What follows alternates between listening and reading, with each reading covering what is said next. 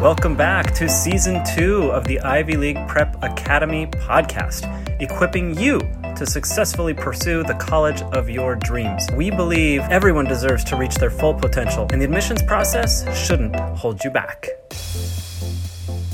Along the way, you've been a researcher, okay? You continue to log hours in the laboratory. I don't think there's anyone on this planet who can log over 1,000 hours in a biology laboratory if they don't love the learning and the growth that happens from the laboratory. You don't just do that because you're bored and, let's go to the laboratory. And so you love it. You've loved it for a long time. You're good at it. You've competed in competitions and where you present your findings. And a lot of people don't even know that these things exist, but they do, right? For researchers, you create posters and you present on your research. And there are even competitions for this. You've won a number of these competitions. We talked about this in a previous podcast. You have been invited to go speak at Harvard College, to teach how high school students can begin doing research or do more effective research. You've won thousands of dollars. And it's even grown since the last time you and I spoke, because I just got a WhatsApp message from you from ISEF. And I just about screamed, like, ISEF is amazing, and here you are winning awards and walking across that incredibly grand stage at ISEF. Can you talk just a little bit about your evolution there, from the research laboratory to the speaking competitions, and just share, even for me, I'm not sure exactly the end of this story for you. Tell us where you're at there. Yeah, so even this goes back to even before I started high school. My mom found out about ISEF, which is the International Science and Engineering Fair, and she was like, we have to do this. I was like, I'm in. I'm like in. Okay, let's do research. Let's get there. So it's been a goal of mine for three years now, and I finally got it, and it was extremely emotional, and it was just that sense of achievement just felt different because I know how hard I worked for it. So it felt really, really amazing to be able to go there. So ISEF is a 1 week long competition/conference that is held in one of the major cities in the United States. Every year it changes. So this year it was in Dallas, Texas. And so everyone from all around the world, about 60 to 70 countries, over 1,800 finalists, all aged from like 15 to 20, come to this fair/competition, and they present their research that they've been doing. So it's not only like this amazing research competition, it's a great way to meet people from all over the world and see the work that they've been doing in so many different fields of science and technology. So it's been an amazing experience. It's this melting pot of cultures, and it's just so eye-opening. But yeah, it's been a huge dream of mine, and I was able to go this year and present my research and win 4th place in my category of cellular and molecular biology, which was an even bigger achievement for me. I never thought this would ever happen. If you had asked me this even a year ago, I would have been like, nope, there's no way I can go to this competition and actually win. So it was just a huge achievement for me, and I think it was the best experience of my life. Wow. Well, that's an endorsement. Considering all the experiences you've had, being paid to go speak at Harvard and winning all these competitions and starting your own nonprofit, and the most exciting ever. I love that. I love that, Ishita. And I love the fact that you have absolutely grown into these shoes. It's not like, if you pinch yourself while you're on the stage, you think, wow, I can't believe that I'm here. But if you really sit and think about it, you totally can believe that you're there because you've earned it. You've really done amazing work, and it's built along the way. You've grown and evolved, and maybe that can kind of be. You may have other final thoughts, but maybe my final question for the listeners who are just feeling like, wow, Ishita sounds amazing, but that's not me. Like, I'll never be that. I think a lot of high school students, I don't know. It's difficult to get started, and you already talked about getting started, so thank you for that. Yeah. But I think also sometimes if we use like the roadblock analogy, I think sometimes we drive, okay, we got started, we're going, yay, and then you're on the way, and there's a roadblock. Yeah. And some not just high school students, some humans, like adults do this too, right? We face that roadblock and we say, oh, well, the road is blocked. Well, now what do I do? I guess I stop the car and look at the roadblock and kind of just wait and hope that the roadblock disappears eventually. And, and a lot of people just, instead of turning around and finding an alternate route, they just kind of stop and die waiting for the roadblock to be removed. And so you clearly have not done that. You've had barriers to your success. You've had challenges. Can you talk us through kind of the way you see that and how you approach roadblocks as they come? Yeah, so I've had quite a few. I mean, I think everyone can talks about their successes all the time, but very few talk about the failures that they had to face to get to those successes. But yeah, I've definitely had a lot of roadblocks in those moments of like, I can't do this. I'm not like this is not this is not me. Like I can't do this anymore. When my experiment for the exact project that I presented at ISEF, it hadn't worked for like 9 months. And I just went to the lab, did my work, failed. I would come home, cry, go back, do it again, fails, come home. And then it's just like, it was a never ending process, which is why I said, if you had asked me a year ago, I would have been like, I would never be at ISEF. I wouldn't even be selected because I didn't even have data then. And so to be able to go from that to actually winning an award there, I mean, that was just amazing. But facing that, I think that those 9 months were like the worst in terms of in terms of my research experience, because I really had to stick through with it and keep doing the same experiment over and over again until it worked, which then it did. So that was really good. So yeah, but I mean, for instance, this was just a recent one. I had applied to like 8 or 9 internships and I got rejected from almost all of them except one.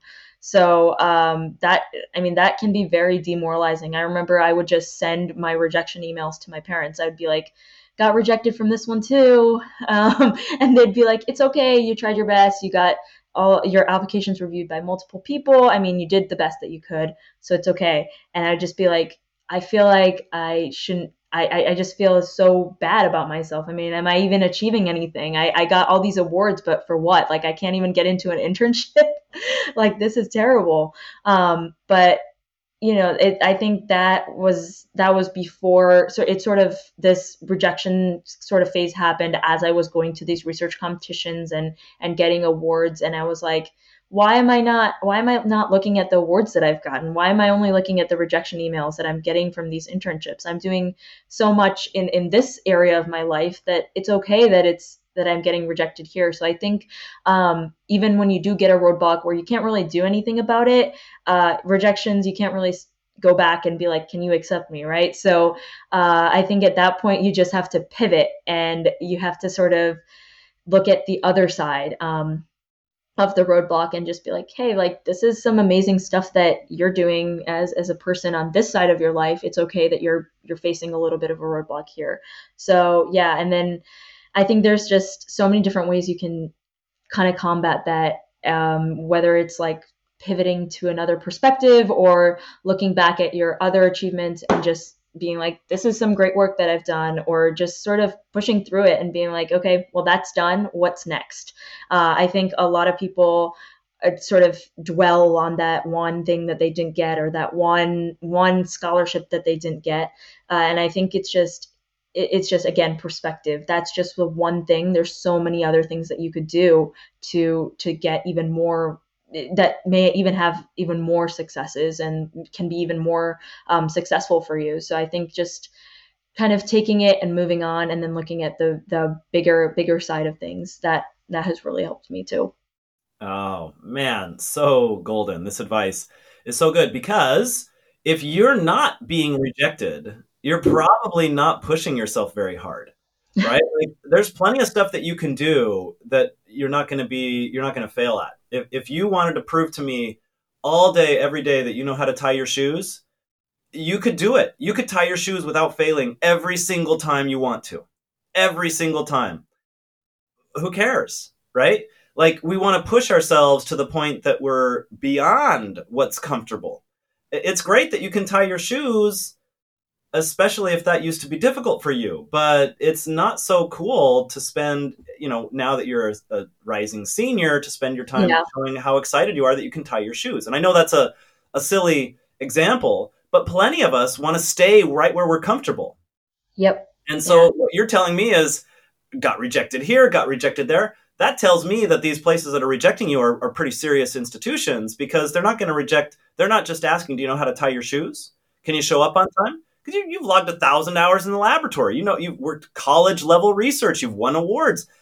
These are not places that are just wondering, are you going to show up on time and be respectful? Because if you are, then you're in, right? Like Hmm. a whole bunch of clubs in high school are not going to reject you, but that doesn't mean that that's the thing that you're going to grow through, right? And so taking risks and being rejected should be a badge of honor once you Yeah. kind of accept the fact that growth requires resistance. Not a single Yeah. thing on the planet grows without resistance. So let's do the thing that causes rejection and resistance so that we can evaluate, we can reflect, we can grow.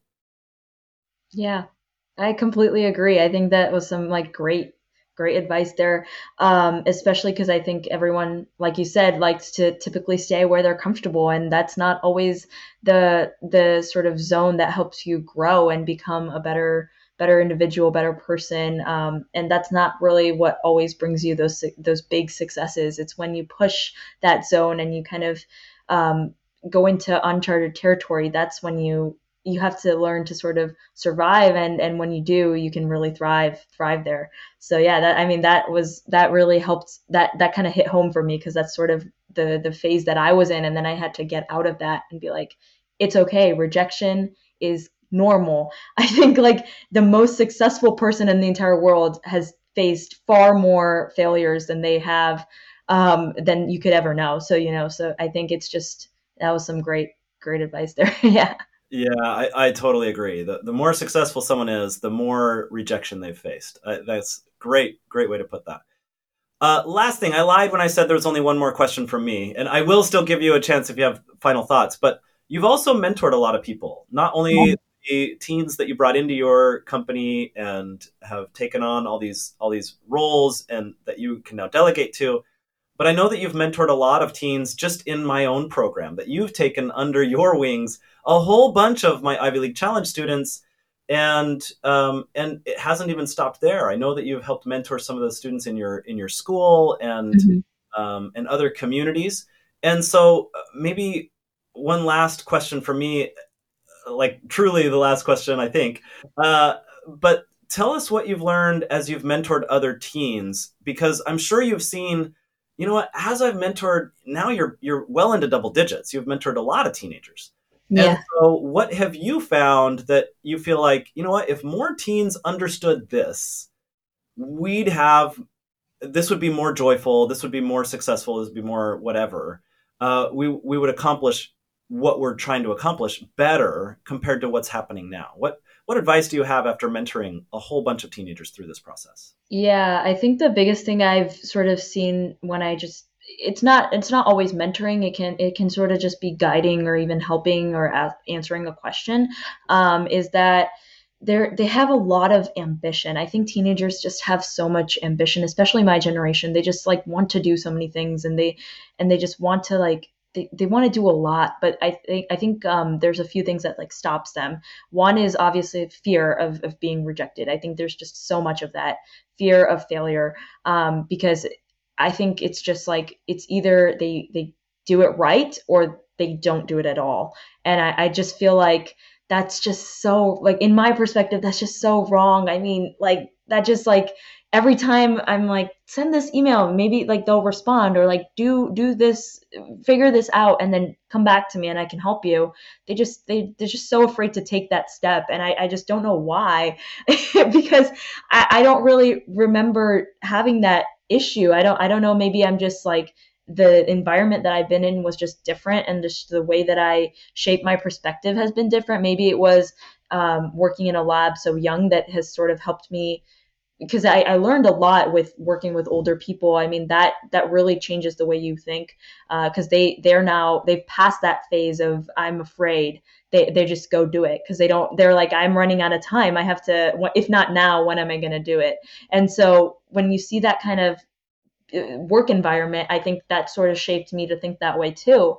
And so it always aches my heart when I see teenagers my age that just don't want to take that step. There's just that lack of connection there with their ambition to their goal, and I think that if they can just get over that one hurdle, it can really change the whole trajectory of that person's goal and that person's journey. Just because it's not always multiple emails, it's just that one email, right? Like you just have to start, and then you just build momentum. So I think just starting is the biggest step. I always say just try it. The worst that can happen is you fail, and even that you can learn from it. I think even failures, I think you learn more from failures than you do from successes.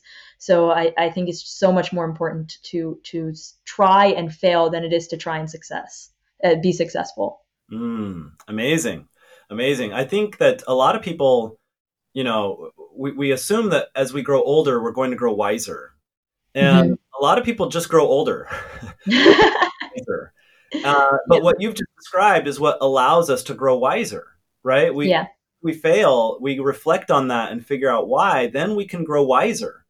And if we want to stay comfortable and say, I already know how to tie my shoes. Look, I can tie my shoes. Yeah. Get stuck with tying your shoes, we don't go get wiser, right? We grow wiser by challenging ourselves and doing things that are difficult. And then when we come up short, when it's not the result that we hoped for, we reflect. We try to figure out why. And so I want to add to your piece of advice, and I'm sorry to just throw this in there, but I've also mentored a lot of the same people that you've been helping out. Yeah. And one of the things that can happen is we do get off track. Right. And it's okay. Even you, throughout this year, you've had times where you had to put your nonprofit, your research, and all of your other activities on the back burner and focus on your test, focus on your schoolwork, and then come back to these activities. And it's okay to get off track. It's kind of like walking on a tightrope. You're never actually balanced. You're always teetering back and forth between too far to the right and too far to the left. But that movement forward is what allows you to stay on the tightrope. Well, when you get off track, when your impact project gets off track and you thought it was only going to be off for a week, and now it's been 3 weeks, and a blink of an eye, it's 3 months, and now it's 6 months, and you still haven't done anything, and now you're embarrassed to admit that you haven't done anything. That's not, what are you doing? You're saying, well, I haven't done this in a long time. Now I'm embarrassed. And now the embarrassment is going to be my roadblock. And instead of finding a new road and just trying to probe somewhere new, I'm just going to pull over and wait until I die or someone else removes this roadblock for me. Yeah, I think also sometimes what can happen is, well, someone can be like, it's been like a month. What's another month? Like, it's fine. I'll start it after 2 months anyway. Like, another month isn't going to do anything. And I think that just pushes people further down that path of not getting to it, and then being embarrassed, like you said, to admit that they haven't done a lot of work. But I think just being able to transition between those two mindsets of prioritizing maybe schoolwork and then an extracurricular, that can be very, very helpful to figure out and find that balance. I really love that tightrope example that you said, because I just started realizing, that's sort of what's been happening. There are times where I have to focus only on school and I don't do work related to the organization, because that really sucks up a lot of time and energy, even without me knowing it, just because I love doing it so much that I really have to stop myself and be like, nope, this is after the test. That's when I'll focus on it. So good. From the real world. Like, that is such good advice. All right. So I am just eternally grateful for this conversation. Everyone who listens to it is going to benefit tremendously. Ishita, do you have any last thoughts or last comments for all of these incredible teenagers who have ambition? Many of them our own students that you know very, very well who have figured out their core values. They know that they want to make a difference, and they run into these roadblocks and just kind of get stuck sometimes. But then many might be listening in who have never taken the Ivy League challenge, might not know their core values, and might feel even more like, what? How is this possible? How did Ishita do this? How did she grow so much in 1 year? Any last thoughts or I guess advice for teens around the United States and around the world who are listening in, who do want to make an impact, who do want to do incredible things, but just don't know how to get started, or don't know how to go, move past that roadblock, or whatever other advice you might have for them? What kind of final thoughts do you have for our listeners? Yeah, I think this has sort of been a theme this entire episode about trying and failing. And I honestly, this is going to be very like unorthodox, but I say try and fail, like fail. I think that is the best way to get over that roadblock. Just face the reality of failure, because that will help you get situated and acquainted with the amount of joy that success brings you, because you'll know what failure felt like. So you're going to strive to be more successful because you know what the taste of failure is like. And so I think the best thing you can do is fail. And I know this is going to sound very, very weird saying this, but it's from the failures that you learn how to become successful. You're like, this is something that I shouldn't do now, so let me try something else. And so, yeah, I think that first email, that first rejection, that first bad grade on a test, whatever it might be, try and fail, because that's going to be the best experience of your life. I know it sounds like it's the worst, but honestly, when I look in the moment, it is always the worst feeling. But when I look back, I'm like, wow, I failed so many times, and now when you feel like you're successful, it feels that much more better, and you're like, I learned so much from failing and not getting those internships, or getting that scholarship, or getting that meeting with someone. I learned what not to do, and I now know what to do. And so I think the failures have been the foundation of my success so far. Wow. I cannot imagine a better place to leave this interview. So many of our listeners right now are just amazed at you and your story, Ishita, and your vulnerability, your willingness to share true, like raw, authentic experiences had, and the emotions that accompany them, and how you process those emotions mentally. Because that is exactly what the audience needs to hear is, okay, I have these ambitions. I know who I am. I know what matters to me. I want to make a difference. When you start trying to make a difference in the real world, you get out of the theoretical, out of the classroom. And, it's one thing to write a project about how your community can save their fresh water, needs, or how they can solve this problem or that problem. That little report is nice. It's cute. It's a good way to get started. But actually trying to make things better in the real world is going to create some challenges. Yeah. And there's going to be some egos that get in the way, and there's going to be some failures. And if we can be reflective, and if we can say, wow, why did this not go the way I expected? Why did it go differently? Then we gain wisdom. We do not gain wisdom just by growing older. We gain wisdom by trying to do the hard things. And then when it doesn't work out the way we want it to, or even when it does, we reflect and we think about it and we grow through that. And when push comes to shove, that is the reward. Like, it's cool that the secondary reward is we also become really competitive for the most competitive colleges, and we win all these scholarships and we have all these accolades and we feel good about ourselves.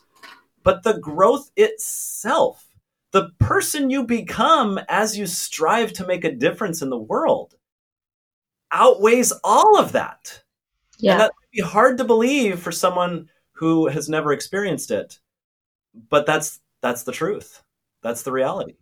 Yeah, and I wanted to add one more thing as you were talking about that. I think that also sometimes what can happen is once you've achieved success, or you sort of dwell in it and you sort of sit in that success, and you're like, this is amazing. This is the greatest feeling. I've achieved like everything. And then you sort of, there's that ego that occurs. You're like, I'm really good at this, or it becomes your comfort zone. You're like, I'm just going to sit in this idea of success and I'm not going to push myself further. And I would say another advice is once you try and fail and then you get success, is to always find those grounding factors, whatever they might be. So like for me, they're my parents. They are very quick to be like, you have more to do in life. You need to snap out of it.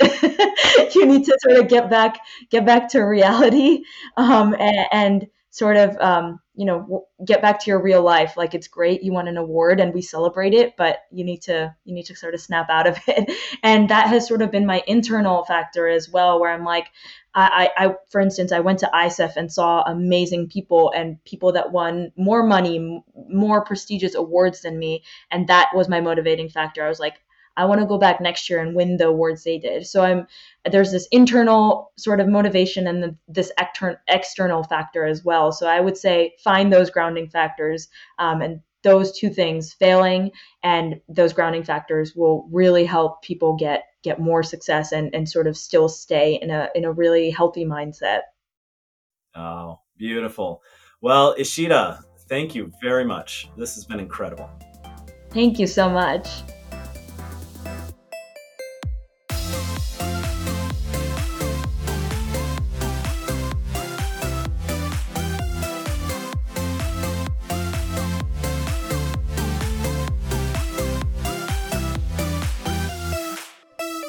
Music for this episode came from We Are Here by Declare P.